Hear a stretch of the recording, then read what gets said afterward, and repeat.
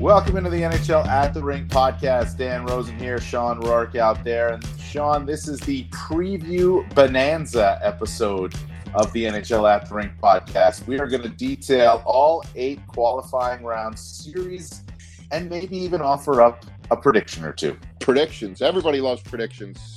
Who doesn't want to prognosticate? But look, we're only a week away, basically, from everybody showing up at the 2 hub cities and starting to play exhibition games.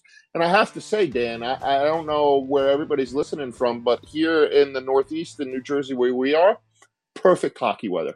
Oh, yeah. It's 97 degrees with 137% humidity.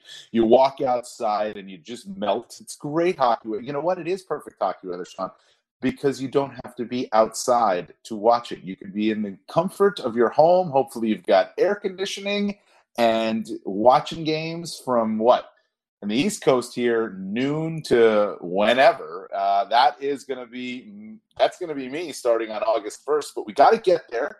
And before we get to our predictions, which we're going to do the Eastern Conference first, and then we're going to jump in with a little breaking it up, some of the predictions with an interview that we did with Kwame Mason from the NHL Soul on Ice podcast, new member of our podcast family. So we're going to have him on, and then we'll do the Western Conference. But Shawn, before we get there, Sidney Crosby's missed practice the past few days. David Pastrnak has missed 5 in a row. Any concern? I think there's got to be a little bit of level of concern here if you're the Penguins and if you're the Bruins. There's always a level of concern when any player's out, and when a star player is out, it's even more. And then, obviously you look at Sidney Crosby and, some of the injury history that he's had. But with that said, I'm not overly concerned for a number of reasons. In Pittsburgh, Evgeny Malkin has just been in beast mode. Wes Crosby, our correspondent in Pittsburgh, did a story on him yesterday on how good he looks and how hungry he is. And he's carried the Penguins for a long time, each time that Sidney Crosby's been out. But the rumblings out of Pittsburgh also are that it's not overly serious. I mean, I think we forget that even with phase 2 and the voluntary practices, you can't mimic training camp, and then you're not going to be able to mimic games when they happen until they happen. So I'm sure guys are sore and they need, breaks. When Crosby left, he left during a scrimmage a couple of days ago, and there was nothing that anybody saw that suggested that there was an injury, and he walked off on his own power, took his sticks and went to the locker room. At first, everybody thought it was maybe equipment related. So, curious to see what happens there. And then Pastrnak. Look, I think if you're the Bruins, you're a little concerned because you haven't got him on the ice yet, and he's going to be a week behind everybody else and getting up to speed physically. But that line has been together so long, and Patrice Bergeron said it yesterday. He said chemistry's not going to be a problem. You put Pasta on the ice for 2 days and we'll be back up to speed. But will he physically be back up to speed? And the Bruins have a little bit of wiggle room, right? They're one of those teams that are playing in the round robin. They can kind of slow him into the lineup. He doesn't have to play in the exhibition game. He doesn't even have to play in the round robin games. They're just receding for the Bruins. So, he has a little more time. So for neither of those guys, I'm not biting my fingernails yet, but maybe getting a little antsy. And you're right about David Pastrnak with the Bruins, and they earned that right to have that extra time with their season that they had. But I think you want to get him in, though. I don't think you want to be in a situation here where you're holding a guy out of precaution because the guy hasn't played since March. So I think you want to get him up to speed because when you get into the first round with the Boston Bruins, no matter who you're playing in that round, however you do in the round robin, you're going to be playing a team that's coming in off of a series win and carrying some momentum with it. And you want to have your guys up and running and carrying some momentum into that as well. So I think it's very important, actually, that while they have the wiggle room, you got to get David Pastrnak in the lineup if he's physically able to play to get him going, get that line moving. Because whether you win or you lose in that round robin, I mean, you're going to face a tough opponent no matter what. But you're going to face a tough opponent that's just coming off of a series win. And I think that's key. Yeah, and look, the bigger concern, I think, for Bruce Cassidy is that he's had so many guys out of the lineup. It's not that Pasternak's been out. It's that Pastrnak and Case have been out. Rask has missed a couple of days. McAvoy's out today again. They've had guys come in and out and back in and back out. And, Bruce talked about it the other day. about the frustration that comes with that and not having a full squad. I think that's the bigger concern, is them all getting on the same page quickly. But again, they do have that little bit of wiggle room that, 16 of the teams that we're going to talk about in these next couple of segments do not have. They all have to hit the ice, at 100%, or their season's going to be over relatively quickly. And the other thing that we need to mention here is, because of the guidelines that the coaches are following now from the league, we're not sure if these guys are being held out for precautionary reasons, if it's serious, if it's not. We're not sure what's going on with them, regarding what might be injured or not. So this could simply just be like, hey, don't worry about it right now. We'll get you back in a little bit. You take care of yourself. So I think that needs to be noted here. It could be very minor. It could be major. We don't know based on what they're going. But Patrice Bergeron, in regards, the last thing I'll say about David Pastrnak, Patrice Bergeron did say yesterday, and we're doing this podcast, by the way, we're recording this Tuesday morning. So Bergeron said Monday he's not concerned. And if Patrice Bergeron says it, I will listen to him. He's one of the best players in the game. He's one of the smartest trophy players finalist again, by the way. Yes. Yeah. Shouldn't be the winner. Sorry, Patrice, shouldn't be the winner. We went over that last week. Should be Sean Couturier. Anyway, let's do it. Let's get into the Eastern Conference, and let's just start with we talked about the Penguins a little bit, so let's start there, right? You got the number 12 Montreal Canadiens and the number 5 Pittsburgh Penguins, and a best of 5. Montreal would not have been in the playoffs if this continued on. They had a 500 points percentage. The Penguins certainly would have been with a 623 points percentage. Do you see any opportunity here for Montreal to pull this upset? Because of all the series that we're going to talk about, I think Montreal beating Pittsburgh would be the biggest upset. It would be the second biggest upset, but that's besides the point. We'll talk about the biggest upset apparently. Later. But yeah, I see a way. I see a way, and it has to do with goaltending, right? If Carey Price is the Carey Price that stole a bunch of playoff rounds for the Canadiens a few years ago, then we're talking, right? He hasn't been that goalie for a while, but he can be, and look, Carey spoke yesterday, and he said we're going to have to play over our heads, and nobody's going to have to play over their head more than Carey Price. But then you flip it around, and the Penguins have goalie questions, right? Matt Murray or Tristan Jarry, who's going to play? And you can talk about them both being great goalies, and you can go back and forth. But any time a team goes in the playoffs without a number one goalie, there's an issue there, right? So they scrimmaged the other day. Matt Murray gave up 7 goals. So it's Tristan Jarry, your number one, and then they lose 3-2 in game 1. Now you're Mike Sullivan. What do you do? Do you go to Murray? Do you stay with Jarry? Like it's something that's just going to engulf this team if they can't settle on it and figure out what it's going to be. And in the playoffs, anytime you have questions lingering like that, who's your guy? Who's this? Who's that? That's the start of a recipe for trouble. So do I think it's going to happen? No. Do I think it can? Yes, I think the pieces are in place there to fall, if they fell exactly right, for there to be an upset or at least a game 5 in this series. I understand what you're saying about Carey Price, but let's point it out. Carey Price had a .909 save percentage and a .279 goals against average. He didn't light it up this season.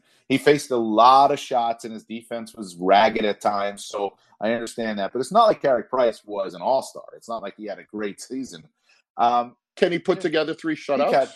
He could. He's that good. I understand that. That's why I get your point. And but my thinking is that the Penguins, especially with the veteran depth that they have, let's also say, provided Sidney Crosby is healthy and able to play. I think we'll see Sidney Crosby. They've dealt with this before, the goaltending, and it was with one of their favorite people of all time, with Marc-Andre Fleury and Matt Murray. And now it's Murray or Jarry, and they were able to play through it and win the Stanley Cup twice in a row in doing that. So I think that they have the experience to handle this, and that's why I don't see – look, the goaltending situation, yes, that's where the question is. I don't see how the Canadiens match up down the middle. I don't see how they slow down the Penguins when they get to their speed game. I don't see how that they generate much on the power play. Pittsburgh was 8th on the penalty kill this season. Montreal was 22nd on the power play at 17.7%. So there's a lot of negatives playing towards Montreal, a lot of positives there for Pittsburgh. So I understand the goaltending part, but that's only one aspect. I just think that the other parts of the game will favor the Penguins, sway so heavily in the Penguins' favor. So here's my pick, Penguins in 4. And I just said everything I said, and I'm going to say Penguins in 3. All right. So there you go. So Carey Price can have 3 shutouts, but he will not have 3 shutouts. So according to you, but look, I mean, if they keep it low scoring, they're going to have a chance. But I just don't see how they match up in other areas. All right, let's go. Ready to go to the Rangers and Carolina. Number 11, New York Rangers. Number 6, Carolina Hurricanes. The Rangers had a .564 points percentage. By the way, they had 1 more points than they did last season, 79 versus 78, and 12 fewer games. So that was a real positive turnaround season for the Rangers. Carolina was at .596. Strength on strength in this series to me, Sean. It's the Rangers offense, especially in their top 6 with Panarin, Zibanejad, and Kreider against the Penguins defense, against the Hurricanes defense, which is loaded. They have 8 guys for 6 spots, and they're all 8 NHL defensemen. It's going to be a hard choice there, I think, for Rod Brind'Amour, but you add Dougie Hamilton back into the mix and you bring in Brady Shea and Sammy Vatanen, your defense looks that much better too. Yeah, and you forgot Jaccob Slavin, who's just criminally underrated, right? Might be the best defensive defenseman in the league, in my opinion. So, I think it's a bit of a matchup nightmare for the Rangers. I don't think they can get away from matchups against the Carolina Hurricanes just because they go 6 deep. And look, the matching is not going to be as much lines as it will be defensemen. And so Rod Brind'Amour has the opportunity to put the defenseman he wants against the top line. And if he doesn't get that one, his 1B isn't all that bad. So I think the Rangers are going to have to work really hard to get goals. And then, the other thing for me in this series is experience. Look, the Rangers are better than they were last year. They're a good team. There's not a lot of guys on that team, especially if they go with Shesterkin in goal and they don't go with Henrik Lundqvist. Not a lot of guys on that team that have a ton of playoff experience. And the Hurricanes had a long run last year. I think they're primed to have another long run this year. Yeah, look, I like Carolina a lot. And the Rangers, if they go with Shesterkin, you're right. There's no playoff experience there in net. I do wonder how much playoff experience is going to matter early on in these things, in this format, because nobody's really been through this before. But Shesterkin's the real deal. He's excellent. I don't think he's going to be fazed by a lot. But I do wonder from a Rangers perspective, if this comes down to a special team series, I don't like their penalty kill at all. It was 23rd in the league at 77.4%. And you look, Carolina was 8th in the league on the power play at 22.3% and 4th in the league on the penalty kill at 84%. So they're much better in terms of special teams, in my opinion, than the Rangers are. The Rangers' power play can be good, but their penalty kill struggled, and it could struggle against Carolina's power play, and Carolina's penalty kill can outplay the Rangers' power play. I think that for a lot of the reasons where I just keep trending in Carolina's direction for a lot of these reasons, but mainly I go back to my original point is their strength is on the back end, and they will be able to at least stymie or limit the Rangers' offense.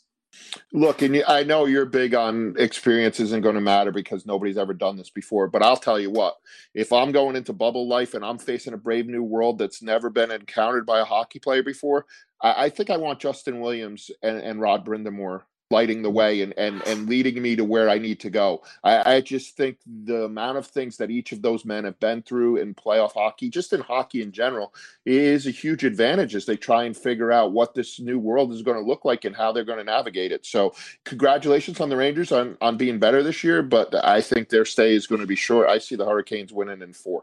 Yeah, I get the Hurricanes in 5. I think the experiences the Rangers get here will be beneficial for them next season and beyond, but I just think Carolina, and I 100% agree with you on the Justin Williams and Rod Brind'Amour. Those guys are just so cool, calm, experienced. They'll make a big difference. As long as Peter Mrazek is good in net, and he can be, we saw it last year in the playoffs, I got the Hurricanes in 5. What about the other New York team, the Islanders, the number 7 seed? They're playing against the Florida Panthers. The Islanders had a .588 points percentage. The Panthers were .565, underperforming. In my opinion, big problem was them in goal. Sergei Bobrovsky was not good this season. A restart, a refresh. I like my chances with Sergei Bobrovsky. Dan, we have no controversy at all so far, other than me not get it in the West, maybe. Other than me not thinking that Montreal is going to be the biggest upset if they win, we're right on right on. We're going along the same track here. Yeah, so we are. Look, for me, it's a couple of things. It's a little sad that the coaching matchup is what it is in this round, in that Quenneville and Trotter going against each other, and not in that it's too bad that they're doing it. It's too bad that one of them is going to go home. To me, they're the most experienced coaches in the tournament, and I would love to see them take their teams deep and see what they do over a long period of time. But one of them's not going to get the chance to do that. So, I love Quenneville as a coach. I just think, especially when it comes to the playoffs, his ability to get things out of his team that maybe he can't during the regular season is second to none. I think Bob is going to have a little bit of a bounce back, and he needs to. And I just think that the Florida Panthers can score goals. I know the Islanders are a defense first team. I know that Barry Trotz, preaches that and is going to try and clamp things down.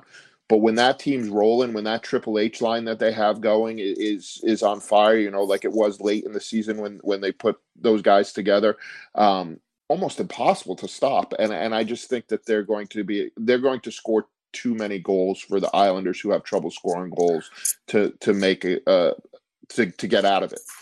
Yeah, I think it's double trouble for the Islanders, because the Islanders are what they are. They're not going. They don't have a guy coming back like Bobrovsky, who you think can break out and have this great thing, this great tournament.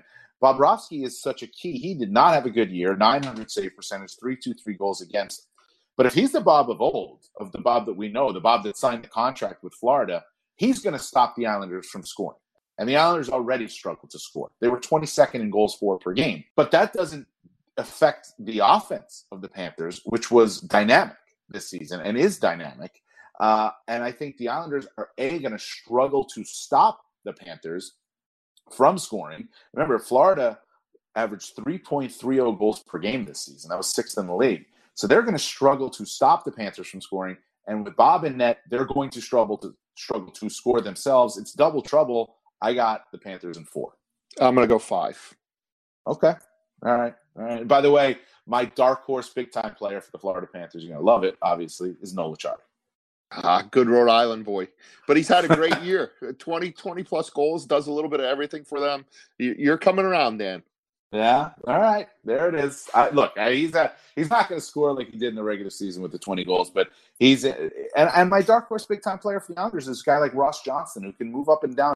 But Achari, Johnston, energy guys, teams are going to have to create a lot of their own emotion, because the fans are not going to be in the building to do it for them. That's where I think guys like Achari and Ross Johnston, or Jordan Martinook with the Carolina Hurricanes, come into play so importantly, because they're energy guys. They bring that emotion to their team. So I look forward to that. But yeah, Panthers in 4 for me, Panthers in 5 for you. Last one in the East before we get to Kwame to talk about the Soul on Ice podcast.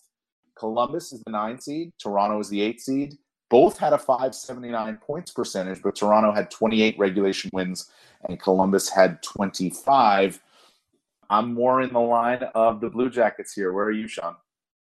Well, look, this one's a coin flip for me, and I'm getting tired of us being on the same page. So with all things being equal, I'm going to go Toronto, and I'm going to do it for a couple of reasons. One, just the firepower that they have. Obviously, Colorado has some questions in goal. Both their goalies have been good, but to me, it's a little bit like Pittsburgh, and that if you can't figure out who your goalie is, you don't really have one. And just think about John Tortorella, right? Like, if for some reason they go with either guy to start and he has a bad game, everything's just going to go in a blender. And I don't know, especially in a 5-game series, if you can do that.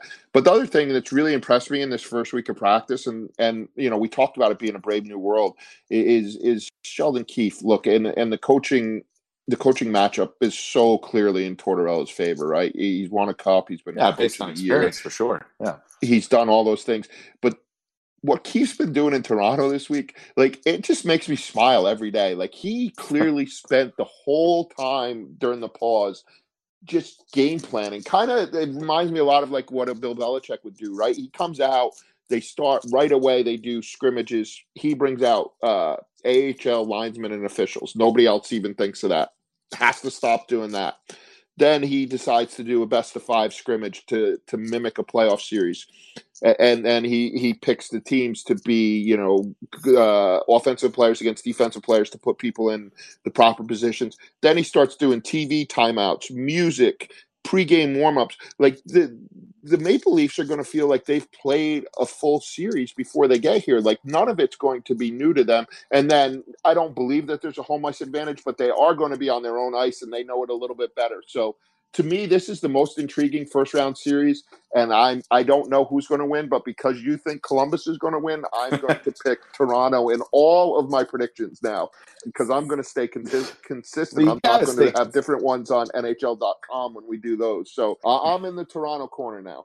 I think the Blue Jackets are perhaps one of the worst opponents for the Toronto Maple Leafs in that Columbus is going to try to push them around. They're going to try to do everything physical against this team, right? They're going to check them. They're going to hit them. They're going to grind them. And I don't know yet. They have to prove it. If they prove it, I'm on the bandwagon, right? Because I think they got the skill to go.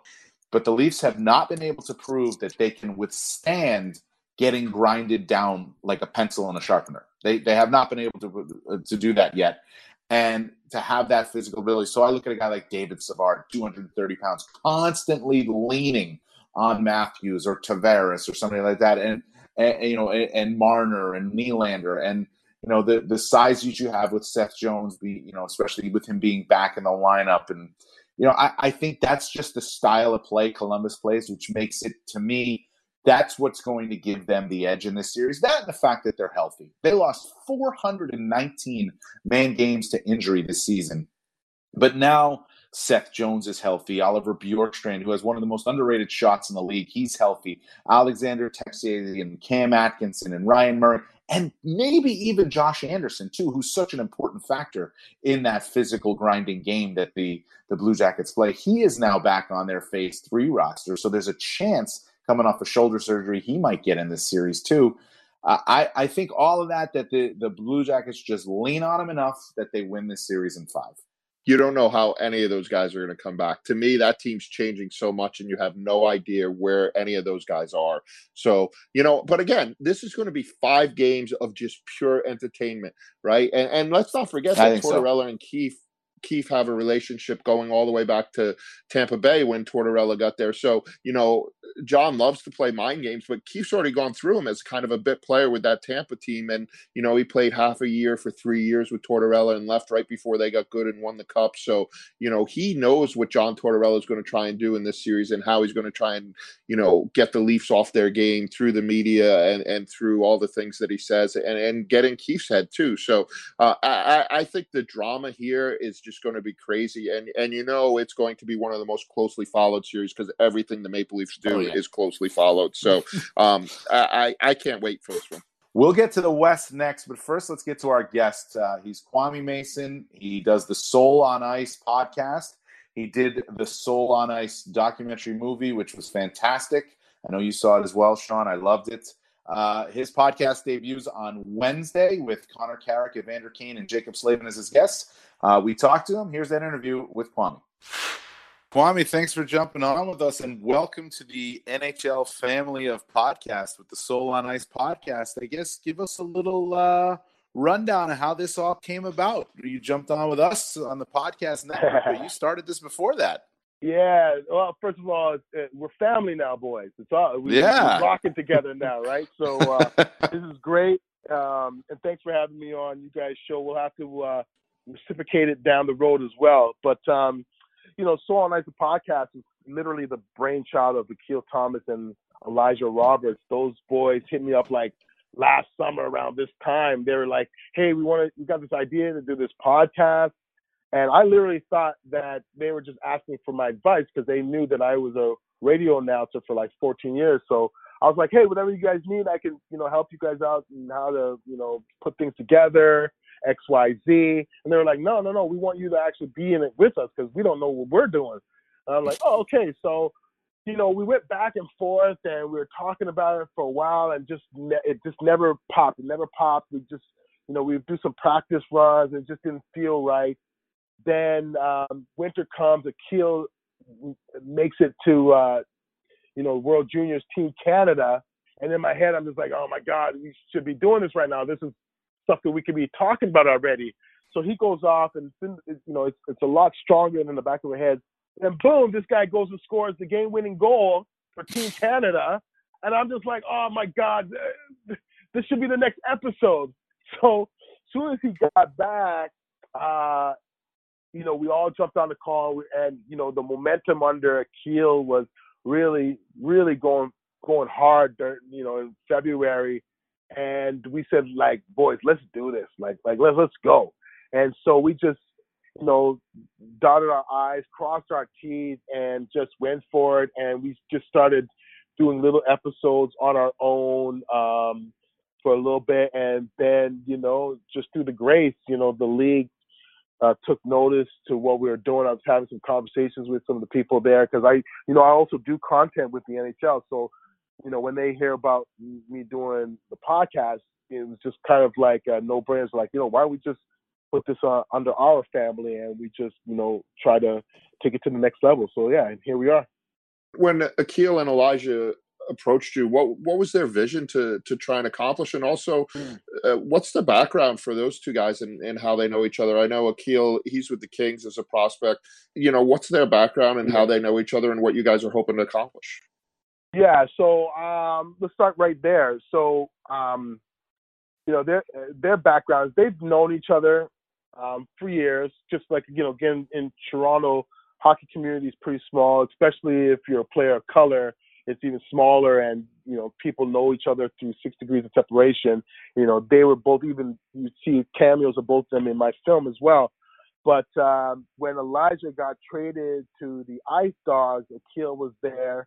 And that's when their bond started, and they became really close playing with each other there on that team. Akil then got drafted to LA, and that was last year was Elijah's last year at Niagara. He's undrafted, but he's going to play for Ryerson. But they've been tight ever since. And the vision behind it was literally just to have a voice. They felt like the two of them had a good little chemistry amongst each other as far as conversations go. And I guess through a joke, one of their friends said, "You guys should start a podcast." And so they literally did that, and then it kind of expanded. When we were talking, I was like, boys, if we're going to do this, like, this is something unique. From far as I knew, there weren't 3 black guys doing a podcast on hockey in the podcast space that could access guys like Joel Ward, Grant Fuhr, Ron McLean, and all these people that we kind of knew with 6 degrees of separation. And so I said, we have a responsibility. And then, the Akeem Aliu article came out, the George Floyd situation came out, and you started hearing a lot more of these situations of young black athletes going through certain things, and then our social unrest. And we were like, this is a great way for us to do 2 things. A, normalize black voices in the game of hockey, and B, be able to have ourselves be on a platform where we can talk about certain situations and certain issues. But at the same time as well, to add another third to it, that's not what it's all about. You know what I mean? Like, we want to be able to just talk hockey. We want to be able to just talk about eating pizzas and just having a good time, watching movies and listening to music and talk hockey again, But the advantage we do have is we are 3 men of color that when a situation arises, we can talk about it from a personal standpoint, and for listeners and fans of hockey that are of color, they can come to us to be able to be like, yeah, that's the direct relation to what we're thinking and what we're feeling. So, again, our what we really want to do is be able to normalize our voices in the game of hockey, tell great stories, and just have great conversations and have a lot of fun. Kwame, along those lines, I mean, your first episode with the NHL comes out on Wednesday, and you've got Evander Kane, Jaccob, Slavin, and Connor Carrick. 3 different voices, there's no question about it, but 3 strong voices, I believe, with 3 strong beliefs, all of those guys in the NHL. So give us a little bit of a rundown of what the listener can expect in that episode, and how you do toe the balance of, find that balance of, using the platform for what you were talking about, for being the 3 voices that can really have that personal experience, but also using the platform to just be 3 guys talking hockey. Yeah. So in the first episode, it's actually just myself interviewing Jaccob, Connor, and Evander, because I really wanted to focus on what the NHL is doing as far as diversity, inclusion, and the current climate. I wanted those 3 guys because I thought their voices stood out to me during the last couple of months. Obviously, Evander Kane with the alliance that he's a part of. I did some work with Connor Carrick in February. I took him to Wyclef Jean's house from the Fugees, and he stood out to me. Like, I felt like here's this kid playing in a league that has such a strong voice and strong opinions on social justice, and how come nobody's giving him the platform? And then, Jaccob wrote something beautiful on his Instagram page during the George Floyd situation. And a lot of people don't know that Jaccob adopted a baby girl who's Black. So he's got an invested interest. So I thought those 3 voices were coming from 3 different angles, but together formed like Voltron. They could come with some really great conversations. And we talked from Big Daddy Kane to social injustice. So we run the gauntlet of the social responsibility that's going on right now in the NHL, and just talking about themselves. Connor Carrick also has his own podcast as well, and he deals with a lot of mental health issues on his forum. So we get to talk a little bit about that as well. So it was a really great conversation with the 3, and I think the listeners are going to get a new perspective of 3 athletes that they may have heard of, may have known, but never really got that close and in depth with them, especially like Jaccob. I mean, like, to raise a young Black girl in the United States, that's going to be a challenge for him. And the fact that he recognizes that, and the fact that he feels like now he has a stake in the game, is just great to just even listen and hear about. The past few months have been tumultuous, to say the least, and the birth of the Black Lives Matter movement and everything that's going along with that. What's it been like for you to kind of see the evolution, as sports have started to come back, and each league has done a little something different to celebrate or to mark, that improvements continue to need to be made. You look at the Premier League with what they've done in England and wearing Black Lives Matter on the back of their jerseys. Same thing with the MLS here. Obviously, basketball is going to do stuff. A couple of managers in baseball, kneeled yesterday when they played their exhibition games. What is that whole momentum as it's built over the last couple of months been like as you've been watching it? Yeah, I'm really happy to see people taking a serious step forward. The New Jersey Devils, their practice rink has Black Lives Matter engraved in their ice. The Toronto Maple Leafs, had their Black Lives Matter T-shirts on. It's incredible because, a couple of years ago, Black Lives Matter, that statement was so divisive. So, it was almost like a taboo word to say, even if you thought about it, and especially if you weren't a person of color. And to see these leagues and these teams now just say, you know what, freak it, Black Lives Matter, and actually put a stamp on it, they have literally chosen a side. And I think that they have chosen the right side of history to be on, because we're all in this together.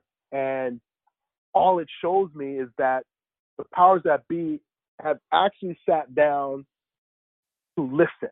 And that's all people of color have ever wanted. We just want people to listen hear what we're saying, have some empathy, and be an ally where you can. Nobody's coming to take your job. No one's trying to overcome the world or anything like that. All anybody wants to do, and if you're a person of color, is you want just an equal space and an equal playing field. And especially in sport is supposed to be that equal playing field. So for all these years where, the sports arena has not been able to eloquently address social issues in the Black communities, especially sports where a majority of their athletes are people of color, that's disingenuous, because we all know that sport is supposed to be the even playing field. Now, as far as the world of hockey goes, I've been proud of the steps taken since my film came out in 2015, because a lot of people don't really realize the timeline. I know there's a lot of people out there that have things to say about the National Hockey League and their timing and what they're not doing, but people never really concentrate on what they are doing. Now, of course, people are going to say, oh, well, you're a part of the NHL platform and you've been doing work with the NHL, so of course you're going to say that you're towing the company line. I'm not an employee of the National Hockey League. I'm an independent contractor, and I'm a realist. I'm 150% when I talk my talk. So before 2015, if you guys just think back 2014, 13, all the way that you can remember the game of hockey. When has anybody ever really talked about the issues of Black athletes in the game of hockey? It was never a thing. 2015, Gary Bettman gave me the opportunity to showcase my film for the National Hockey League in Washington, D.C. with Ted Leonis, with Gary Bettman, with Bill Daly, Willie O'Ree was there, Anson Carter, Kevin Weeks, and we had an audience of people in Washington there to enjoy the film. From there, they took my film and put it on the NHL Network. From there, I got a distribution deal where the film got to be played. From there, the National Hockey League allowed me to go to about 14 or 15 different cities in that one year, 2016, to show my film, to have conversations about diversity and inclusion, to have conversations about growing the game. And ever since then, I've been doing work with the league, doing content. I took Ryan Reeves to a Black barbershop to have a conversation there. I surprised a kid with Seth Jones in New York. All these things normalize Black faces and voices in the game of hockey. So the league has been doing things. Now, can the league do more? Yes. And are they going to do more? I pray that they will. But as we see right now, they are doing their part, and we are going to get there. As Kim Davis says, this is a marathon. This is not a sprint. And we're all listening, Kwame, and we can't wait to listen too. So thank you, brother. Thank you. The podcast debuts on Wednesday. It's gonna roll right into my regular weekly listening. I'm pretty sure I could say the same for Shawn too. Thanks for hopping on with us, man. All right. All right, boys. Thank you so much for having me, man. I'm just really happy that we're all family now. We're doing this, so let's go get it. We thank Kwame for jumping on with us. It's going to be a must-listen podcast, so I hope you all listen as well, as I know Shawn and I will be doing it. So that was great. Let's get back to our predictions. We did the East. Let's do the West, Shawn. We'll go in order just like we did in the East. The 12-5 matchup. Chicago is the 12. Edmonton is the 5. The Oilers were a .585 points percentage. By the way, 83 points this season were 4 more than they had in 11 fewer games than last season. And the Blackhawks likely would not have been in the playoffs had the season continued, but they're here and they got a shot with a .514 points percentage. Is this what you said would be the biggest upset if Chicago were to beat Edmonton? This would be so much bigger for so many reasons, right? I think Montreal is a decent team, and they present some matchup problem. Look, the Chicago Blackhawks, they have Patrick Kane, they have Jonathan Toews, they have a lot of guys with championship pedigree. What they don't have right now is their championship pedigree goalie, who hasn't been able to get on the ice yet. And we talked about not being nervous about Pastrnak and Crosby are too nervous. Goalies are a different thing, man. If he can't get on the ice, like even if he's healthy at some point, is he going to be able to get enough reps in game situations to be able to step on the ice and go against Connor McDavid and Draisaitl and all the waves of attack and speed that Edmonton's be able to bring? And if he can't, what are they going to do?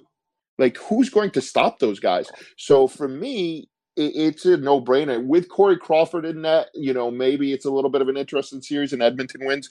If Corey Crawford isn't in net, or if he hasn't gotten enough practice time and is in net, this one's over quick, I think.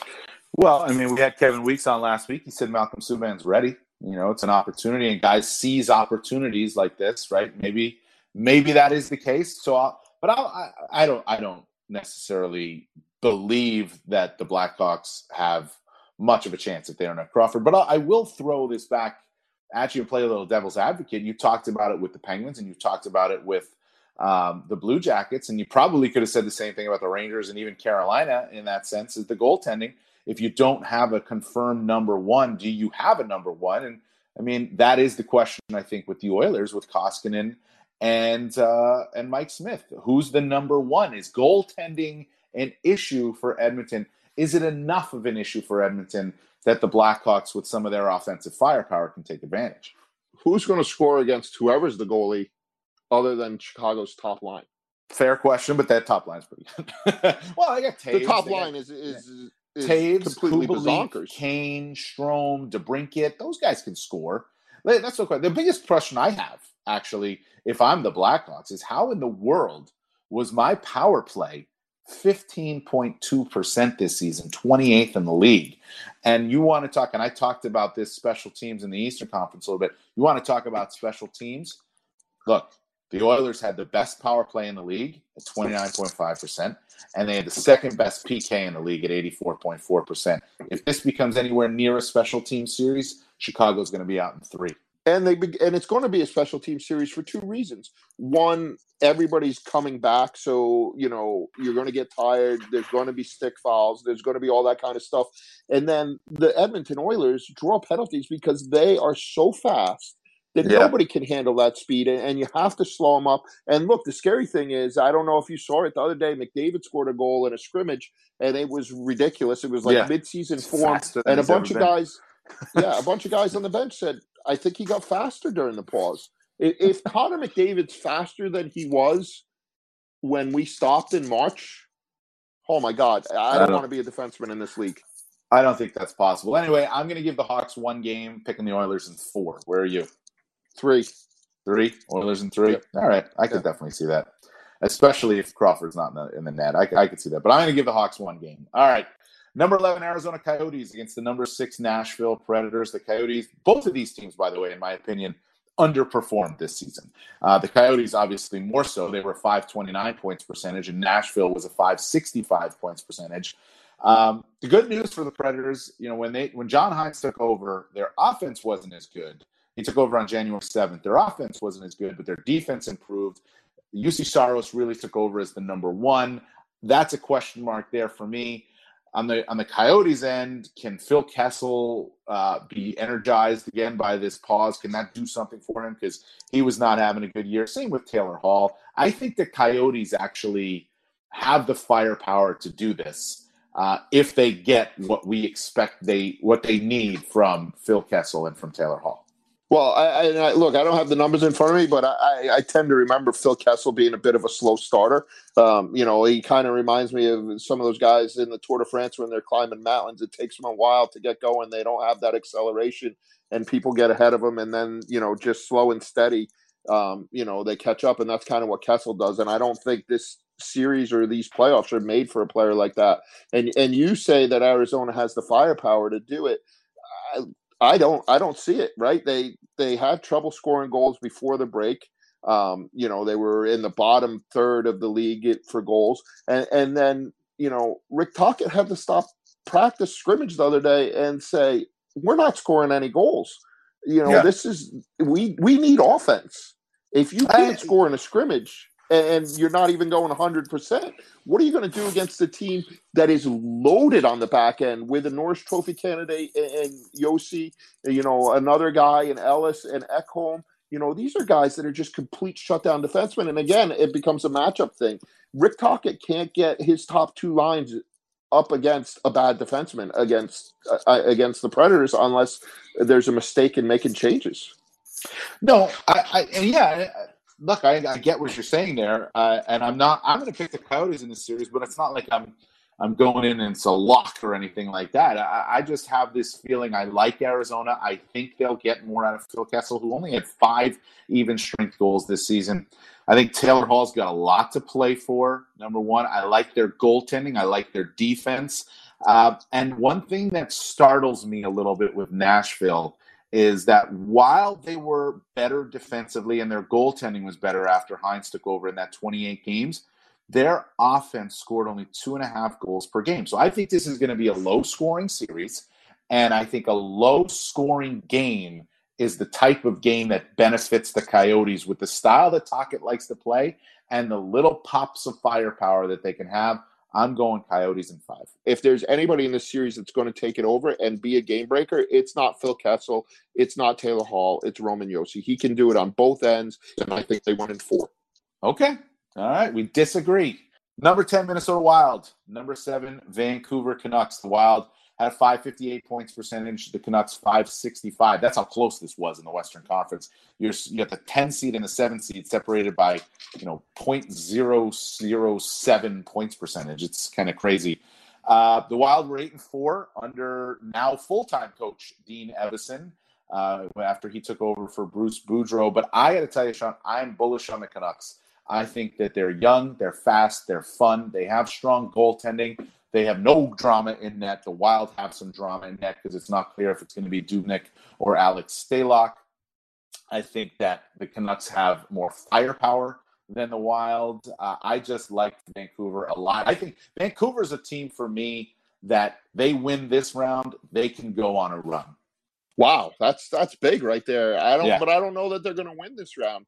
Look, I think the Wild, not only is it Stalock or Dubnyk, their coach Dean Evason has said there's 4 guys that might do it. Both their guys in the minors might do it. Might be able to play. Their number 3 was the best goalie in the AHL. This season. So there's some competition there. I'd be really shocked if he starts Kakkonen in game 1 against the Vancouver Canucks in the playoffs. I'd be shocked if he doesn't go with Stalock or Dubnyk. I understand what he's saying, but it would be shocking to me if he did it. It would be shocking, but the fact that it's even in the conversation tells you what their goaltending problems might be. And normally that would sway me. And then I look at Vancouver and oh, wait, there's a goaltending question. And Pettersson, JT Miller, Quinn Hughes. Well, this one's over, but I don't know. Like, I've believed in Minnesota so many times. They're like the San Jose Sharks used to be for me. Like every year I'd be like, oh, the San Jose Sharks, they're my team. They're going to do some stuff in the West, and then they would lose. And I guess maybe I have that same affinity for the Wild. But, I look at Fiala and that top line and they're going to be a handful. I think maybe Minnesota has a little edge on defense. And if they get any kind of goaltender, I'm curious about Markstrom because he was hurt. And he's coming back and he's fresh and everything, but it's kind of a new slate, and I wonder where he's going to be. So, I think this out of all my picks is a heart pick and not a head pick, but I'm picking Minnesota in 5 with the upset. I'm going Canucks in 4. I just don't think the Wild will be able to score enough to hold them off. And I like Kevin Fiala. I think he had a terrific season, certainly a terrific finish, going into the pause. But with him and Greenway and Eric Stahl, to me, that's more of a number 2 line. I don't see the Wild really having a number 1 line. The Canucks have it with Pettersson and Miller and Besser. So I'm all in on the Vancouver Canucks. So we disagree there. Let's do the last one. The Winnipeg Jets, the number 9 seed in the Western Conference, a 563 points percentage against the Calgary Flames, the number 8 seed, who had a 564 points percentage. This one, Sean, for me, comes down to goaltending, and the Jets have it, and the Flames do not. So I got to lean in the Jets' direction because of that.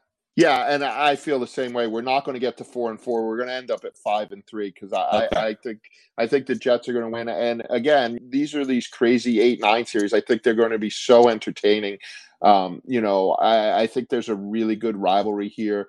I think this is going to be a fast series. I think it's going to be a physical series.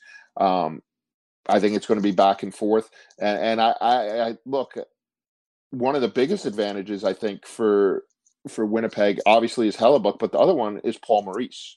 We had him on the podcast a few weeks ago. Nothing against Jeff Ward, but Paul Maurice has been through some playoff wars. He knows how to figure things out. He knows how to adjust on the fly. He knows his team really well. I mean, think about all the time he's had with this team and the personalities on this team compared to, the change during season for Calgary and then a long break. I just think Maurice has his pulse on this team. And I'm really looking forward, to seeing what Laine does. I'm really looking forward to seeing what Kyle Connor does. We always talk about Scheifele and Wheeler. But it's those other guys, I think Laine is a much better player than he's ever been. Tim Campbell from our staff did a story on it the other day, how he's a better 200-foot player, how he wants to do even more than he's done. And this is going to be the opportunity for him to do that. Calgary's top line didn't play together until yesterday. Gaudreau was in a separate group from the rest of that top line. So, I don't know if there's going to be chemistry issues there. But I just think experience-wise, the Jets have it. Well, and I think something that also needs to be said is that the Flames don't have one of their better shutdown right-handed defensemen in Travis Hamonic either. He opted out. He's not playing, and I think that's a big loss for them in this series where they're playing against a team that's got so much firepower up front in Laine and Scheifele and Wheelers and Ehlers and Connor. The Flames have offense, Gaudreau, Monahan, and Holmstrom. I mean, they can score, but with what they have up front. But I think on the back end, that is a big loss for them. But again, Sean, I don't want to overanalyze this one. To me, it's Connor Hellebuck, in my opinion, was the best goalie in the National Hockey League this season for everything he had to deal with defensively and what he was able to accomplish with a .922 save percentage, 2.57 goals against, and 6 shutouts. And the Flames don't have anyone near as good. And it's kind of a toss-up between if it's David Rittich or Cam Talbot. It comes down, for me, goaltending and the confidence each team has in their guy. And there's no question that it comes down to the Jets in that sense. So I'm going Jets in 4. So we both have the Oilers. I got the Coyotes. You got the Predators. I got the Canucks. You have the Wild. And we both have the Jets. So we agree on, of the 8 series, we agree on 5 and we disagree on 3. By the time we talk next week for this podcast, Sean, the teams are going to be in their bubbles and exhibition games are going to be starting up shortly after that, I guess. I can't wait. I was excited watching play-by-play on Twitter of scrimmages, but to have actual games back on TV, a lot of other sports have already done it, and at first I was a little bit like, I don't know if I really like this, but now, I'm watching almost everything I can get my hands on. The desire to see live sports again and all the magic that it can create, even without fans, is overwhelming. And for us to enter into that fray soon is going to be fantastic. Absolutely can't wait for it. So we'll be back next week. More hockey talk. Everyone stay safe out there.